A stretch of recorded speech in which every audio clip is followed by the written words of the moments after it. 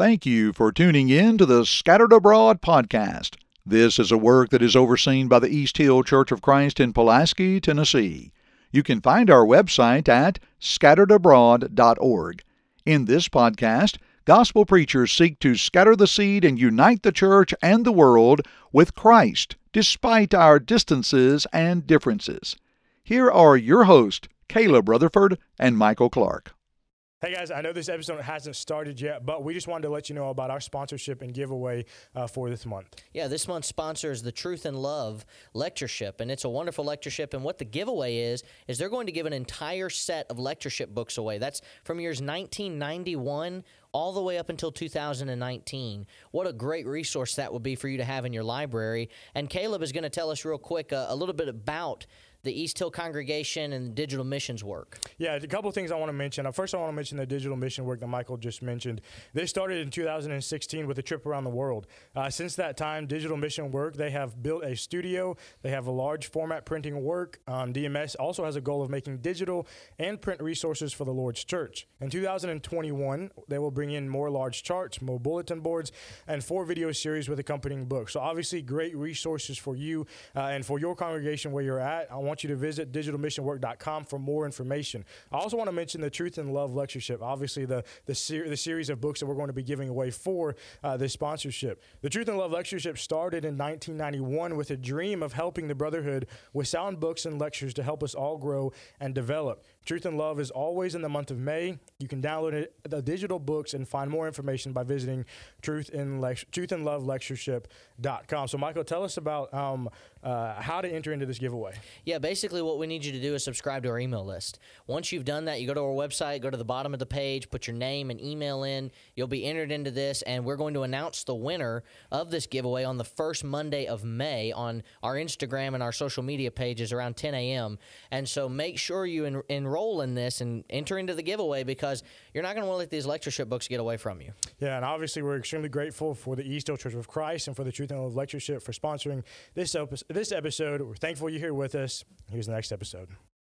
Hello, everyone, and welcome to the Scattered Abroad podcast. I'm your host, Caleb Rutherford. And I'm your host, Michael Clark. And we're so excited that you decided to join us for this joint podcast once again. Just as a reminder as we begin, please remember to subscribe to our email list. If you can scroll all the way down on our website, again, that's scatteredabroad.org. You can subscribe there, and there you'll get direct links to all of our podcasts. You'll be able to see our blog, and you'll get any updates about anything that's going on here at the Scattered Abroad Network. You'll get those first before anybody else, and otherwise you might miss it if you didn't see it. So please remember to go ahead and subscribe. And also, if you can, on whatever platform it is that you're using for your podcast, please remember to give us a rating or a review, because that will certainly help in our exposure, and it'll help get our name out there as to who we are. And hopefully people will be able to listen to our content, and hopefully it will be beneficial to them as hopefully it is beneficial to you, and that it'll help you grow as a Christian. Again, our theme for 2021 is Scattered Yet United. And today specifically, we're going to be talking about this idea of being united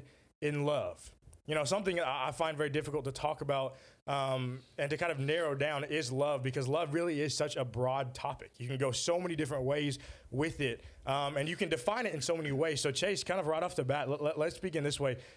What is the true biblical definition of love? Because you can look to the world, you can look to the internet, you can look to all kinds of different ways to try to find a biblical or a definition of love, but give me a biblical definition of love. Speaking of broad topics, this is certainly a broad topic, and there's a lot that I could have went with to describe this. The Bible speaks a lot about it. We could talk about John 14, verse 15, where Jesus says, "If you love me, keep my commandments." So that's certainly a good definition, working definition of love for God that results in our obedience. We could also mention John 15, verse 13, "Greater love has no man than to lay down one's life for his friends." Of course, that's the love that Jesus had for us in his sacrifice.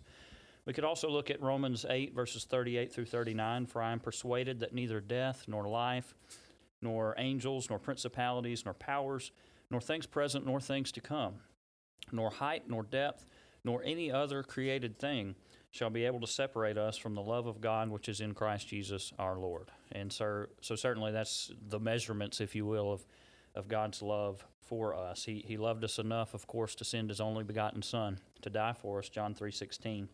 Perhaps the most famous chapter on love is 1 Corinthians chapter 13. There, Paul is dealing with love, which is what the Corinthian church should have had. But in that chapter, and also chapter 12 and chapter 14, he's dealing with the problem that they were having with dividing over miraculous gifts, specifically the tongue speaking. And so he makes the point that if they can do all these miraculous gifts and not have love present, then it's worthless. There's no point. And so he mentions in that chapter, love suffers long and is kind.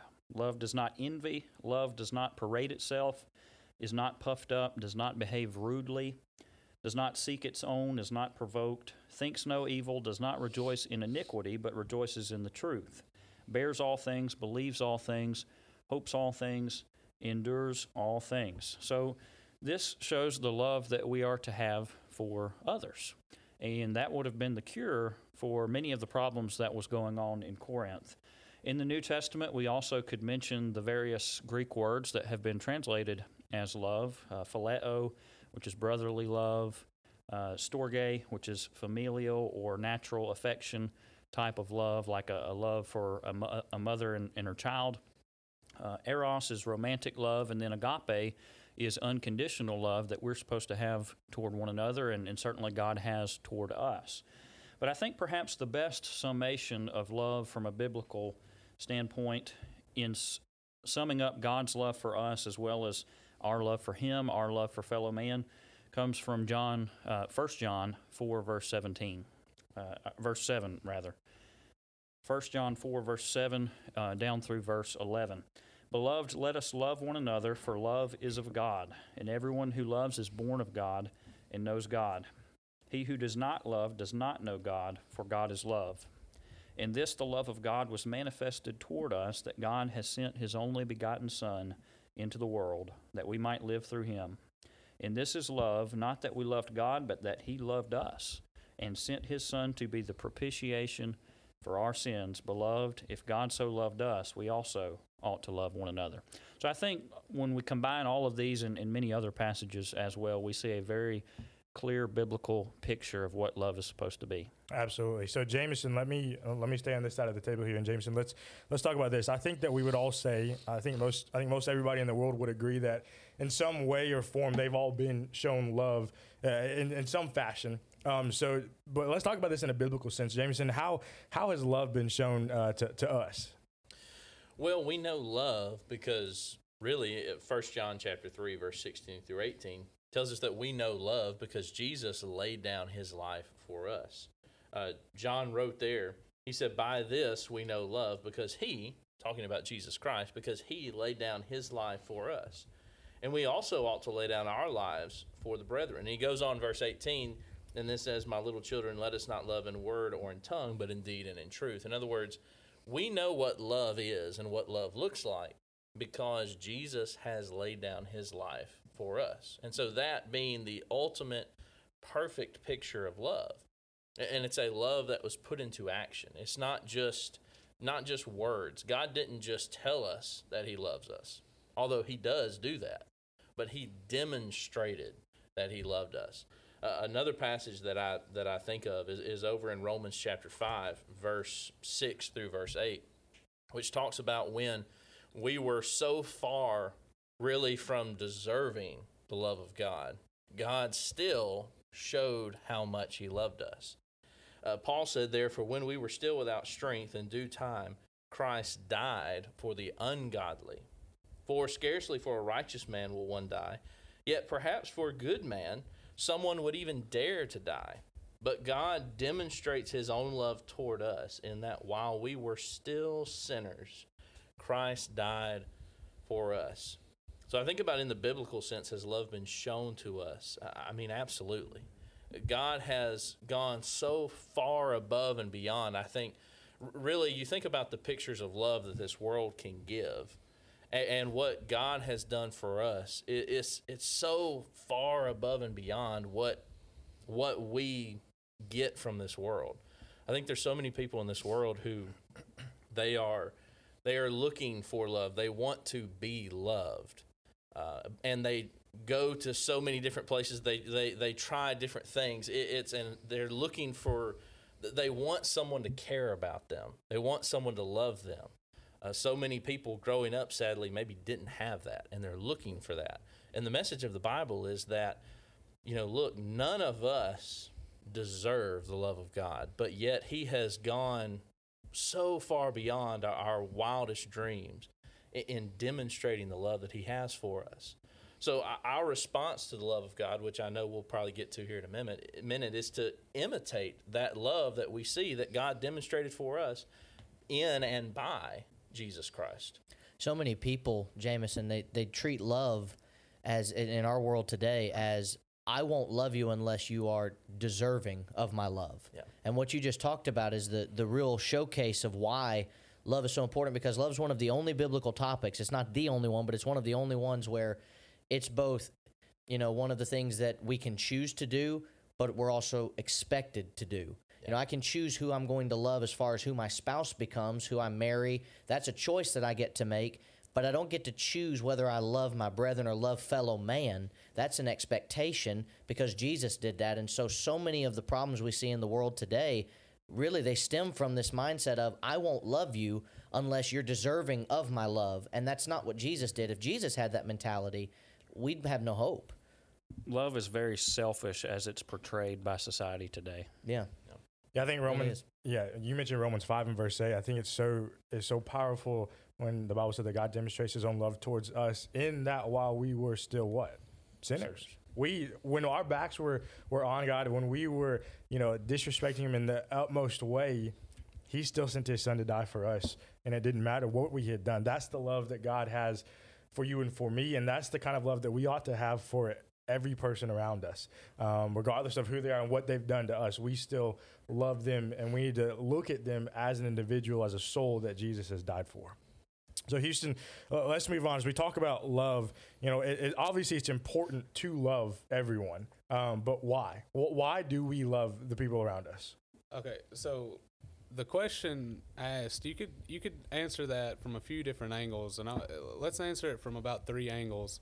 The first one being, we show our love to others from a natural perspective, and what I mean by that is somewhat like what Michael said, and we view others whether they are deserving of our love or whether they are not deserving of our love, and that's somewhat of a natural side of things. And when I say natural, I don't mean the love like what Chase spoke about, the storge, the mother and her child, but an agape love. Jesus in Matthew chapter 5, he commanded us to love our enemies. And then verse 46, he said, if you love them that love you, what reward do you have? Do not even the publicans the same? If you salute your brethren only, what reward do you have? Do not even the publicans do so?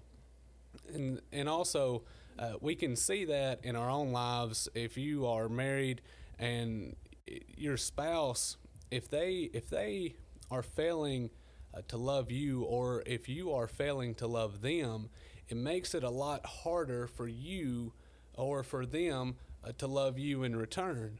Because when somebody is loving us, we feel compelled to love them back. 1 John 4:10, John said, we love him because he first loved us. So but when somebody has received and they perceive the love of God and they receive the love of God, they are compelled to love him back. There's a quote that to do good to someone who does good to you, to return good for good, well, that's human. To return evil for good, that's devilish. But to return good for evil, that's godlike. And that brings us to the second perspective of we show love because we're commanded to. God gives us 4 different commands. He gives us regarding love. We are to love 4 different groups or beings. The first group, of course, under the first commandment, love God with all your heart, soul, mind, and strength. And then the second group we are to love is to love our neighbors. And the third group we're to love is to love our enemies. And there's a distinction between our neighbors and our enemies. Our neighbors are different from our enemies.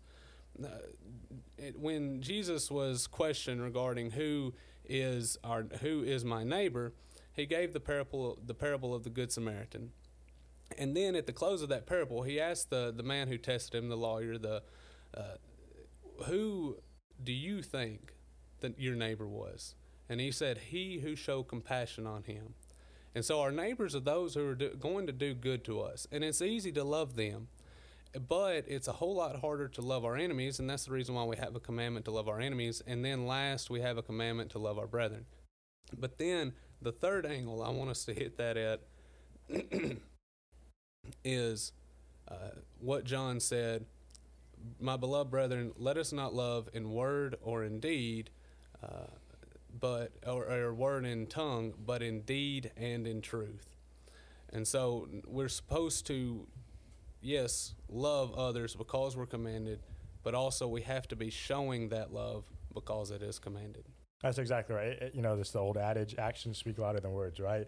God simply could have said, I'm going to send my son to die for my creation, and then not done anything about it. Wouldn't have made it happen. In the sense, the same sense for us too. We have to we've got to back up everything that we say through our actions and through the love that we show to other people. Jameson. Well, and touching on what you were saying, loving our enemies, going over there in Matthew chapter 5, verse 43 through 48. Really, Jesus is emphasizing, look, it's been said, you shall love your neighbor and hate your enemy. But I say to you, love your enemies, bless those who curse you, do good to those who hate you, and pray for those who spitefully use you. Well, why? That you may be sons of your Father in heaven. Well, he makes his sun to rise on the evil and on the good, and sends rain on the just and on the unjust. In other words, it's God. God doesn't just send rain on the people who faithfully serve him. God sends rain on the whole earth. God loves even those who hate him. And I think about loving our enemies, and I think as Christians in this world, that is one area where I think we can maybe stand out in our world today, perhaps maybe more than any other area, is loving people who hate us. All too often, I'm afraid sometimes we fall very short of this. At least on social media, we don't all the time act like it. But this is an area where, and he says at the end of that section, therefore you shall be perfect, you shall be complete, just as your Father in heaven is perfect, is complete. The point is, you love your enemies. Why? Because Jesus says you're supposed to be like God, and God loves those who hate him. And I think that's an area where we can really show that we are imitating Jesus Christ and really stand out in this world as those who are trying to serve Christ, to shine as lights, Jesus talked about earlier in that chapter. Yeah, I think Michael, you may have alluded to this at some point, but in our society and in our culture, it's if you don't agree with me, I hate you, and you're my enemy. But it's so important for us to make sure that we treat everyone, again, like I mentioned before, as an individual who Jesus Christ has died for, and that ought to help foster that love for them and how we view everybody around us. Chase? Yeah, I just wanted to comment on God's love for us in his long-suffering nature toward us, even when we reject him. Jeremiah 31 and verse 3 says, the Lord has appeared of old to me, saying, yes, I have loved you with an everlasting love. Therefore, with loving kindness I have drawn you. He's willing to accept them back the moment they repent and turn to him again. He loves them unconditionally. I've been preaching through the Minor Prophets back in Marietta, and we're currently on Hosea. Think about the love that God had for his nation Israel. They had continually cheated on him. They had committed spiritual adultery over and over and over again by turning to idols and by turning to all these different sins that they were committing. And God still loved them. And it's demonstrated by the fact that his prophet, through the analogy, his prophet Hosea still loved Gomer, even after she had continually rejected him, had cheated on him, had borne children with other men, her lovers, the text says. And so we need to think about that great love that God has for us. When we reject him, and we all have rejected him, we all have sinned and fallen short of his glory. And the wages of our sin is death, spiritually speaking, and physical death. And so when we reject him, we need to understand he still loves us. He wants us to come back to him, and he will welcome us back with open arms when we do so. Yeah, love is not acceptance. Our society wants us to believe that, and they want to push that down our throats and preach it on every commercial and on every TV show and everything that we can hear, that love is acceptance. You have to accept me no matter what. A doctor doesn't look at a sick patient and say, I know they have cancer, but I have to love them, and so I'm not going to tell them that they have cancer because that could ruin their life. Well, they'd be in big trouble for doing that. And when a doctor has bad news to give, he gives it regardless of how it's going to make the patient feel, because love is not acceptance. And doctors love their patients, and they're going to give them the hard truth that they need to hear, even if it's not going to be pleasant, because it's the only way they can actually have a hope of getting better. And that's what God does for us. You know, the idea of what you mentioned with Gomer and the prophet, and how he still loved Gomer despite all that had been done. And you look at what God is looking at, and people want God to just accept them for who they are, but that's a misunderstanding of the word love and a misunderstanding of the truth behind love. A doctor who just ignores the problem, doesn't inform his patient of the problem, patient finds out later, what are they going to do? He's probably going to get sued for malpractice. Right. And he might lose his doctor's license. How many spiritual doctors, we might say, how many preachers ought to be sued for malpractice because they're not teaching the truth in love, Ephesians 4:15, and they're letting their flocks, if you will, spiritually die because they're teaching error, or they're not teaching hard things that need to be taught in love to help us to be faithful to God. Yeah, that's a great point. So, Drew, let me swing it to you. We talked so much about love and kind of what love is, a biblical definition of different things like that. So let me ask you this. Why is it important? Why is this topic even important at all? Why are we even discussing this? Well, you know, when Jesus talked about the identifying marks of a Christian, he said, the world's going to know you by your love. Right. That's what people are going to look at, and they're going to know that person's a follower, a disciple of Jesus Christ. But, you know, Chase mentioned 1 Corinthians 13, perhaps the greatest chapter on love we have in the Bible. And Paul is wanting to show them a more excellent way. And I've got a ... at the end of chapter 12. This is the more excellent way, is to do everything with love. And so really quickly, from the first 3 verses of 1 Corinthians 13, we have 5 reasons why love is so important. Number 1, without love, ability ceases to be amazing. Paul said, I could speak with the tongues of men and of angels, but if I don't have love, you know, I'm like sounding brass or tinkling cymbal. Number 2, without love, understanding ceases to be useful. He said, I could have the understanding, I could understand all mysteries, have all knowledge, but if I don't have love, I'm nothing. A third point, without love, faith ceases to be fruitful. He says, I could have the faith to remove mountains, and that's a lot of faith. But if I don't have love behind that faith, it's nothing. Number 4, without love, benevolence ceases to be beneficial. He said, I could give all of my goods, bestow all my goods to feed the poor. But if I don't do it with the right motive, if I don't do it with love, it's nothing. And then 5th and finally, without love, powerful actions cease to be powerful. They cease to be profitable.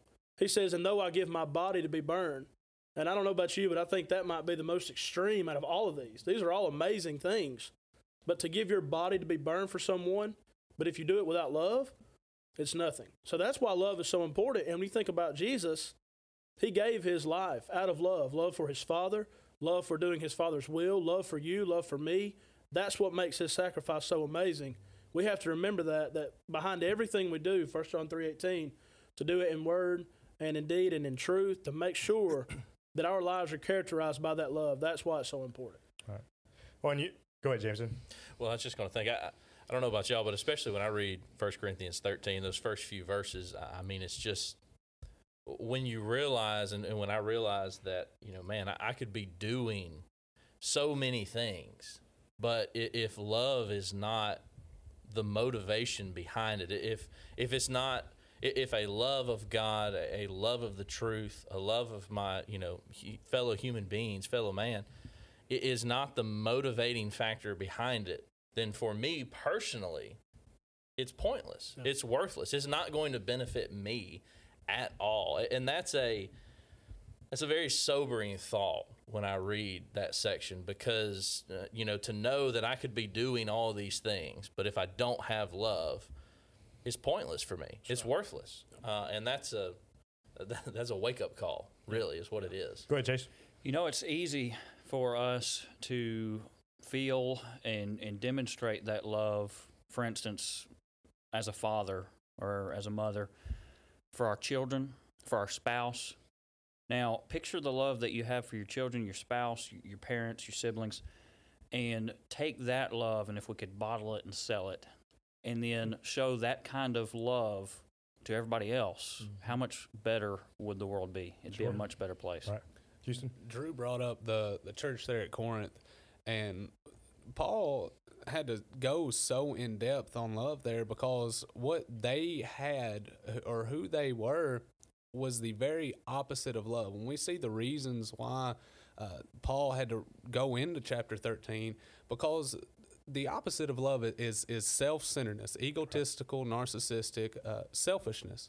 And these individuals, they were wanting to get up and to boast the great powers, the great abilities that God had given them, but they were doing it as a me, from a me attitude. And the very core of love is putting somebody else above yourself, putting their needs, their desires, their wants above your own, even if that means making a sacrifice. We all had the privilege of having Brother Walker, at least in one class when we were at school together. And the thing I always remember him talking about the most is attitude, emphasis, motive. Sure. And we have those three things that really culminate with anything that we do. And love is no different. We think about forgiveness when Peter asked, how many times am I expected to forgive a man? And Jesus says, basically as many times as he asks for it. And love today, we look at those verses in 1 Corinthians 13, it suffers long and is kind. It doesn't, when you parade yourself in such a way that hurts the other person, it doesn't return the favor. And yet today we've gotten away from that understanding of, can we all just get along? Can we all agree to disagree or come together and reason, Isaiah 1, and talk about the things that need to be discussed with a loving attitude and a loving fashion, because we're not the same people. We're going to have differences. But the problem is when we hurt somebody, they're most of the time looking to find a way to hurt back. And it's not the kindness that we find love being discussed and that we're really told as Christians we are expected to do, because when Jesus was slapped, when he was spit upon, when he had the crown beaten into his head and the lashes on his back and the nails finally driven in, he never returned the favor. And he totally could have. We sing the song, he could have called 10,000 angels. Jesus could have said, this is it. I'm fed up. I'm done with this. I have done everything, and they don't want me. They don't care. They don't love me. But love is that attitude that we've talked about of turning the other cheek. And if someone does something to you, you don't find a way to go back at them. You be the bigger man. I remember Eric Owens told a story of how he and his brother, when they were growing up, would have breakfast on the table, and they would try to get the last biscuit or the last pancake, and one of them would whisper, well, you be Jesus, and you give me the pancake, and you just take the suffering there. Well, the truth is, love is saying, you can have half and I'll have half, or you can take the whole thing. I don't care. Yeah. I don't need the whole thing. And that's what Jesus has done for us, and that's what we have to do for other people too. Yeah, I think patience and love go hand in hand. You can't have love if you're not going to be patient with the people around you. That's something that I think is so lost on people today. Sure. Chase? Houston, you said the opposite of love is selfishness, and that reminded me of a song that I like. I think it's by the Lumineers. There's a line in this song that says the opposite of love is indifference. That's also the opposite of love when we think about it. Do we really love God, and are we on fire for Him, or are we like Laodicea, and are we lukewarm and indifferent? If we're just sitting on the pews not doing anything outside of maybe Sunday and Wednesday, then something is wrong, and our love for Christ is off.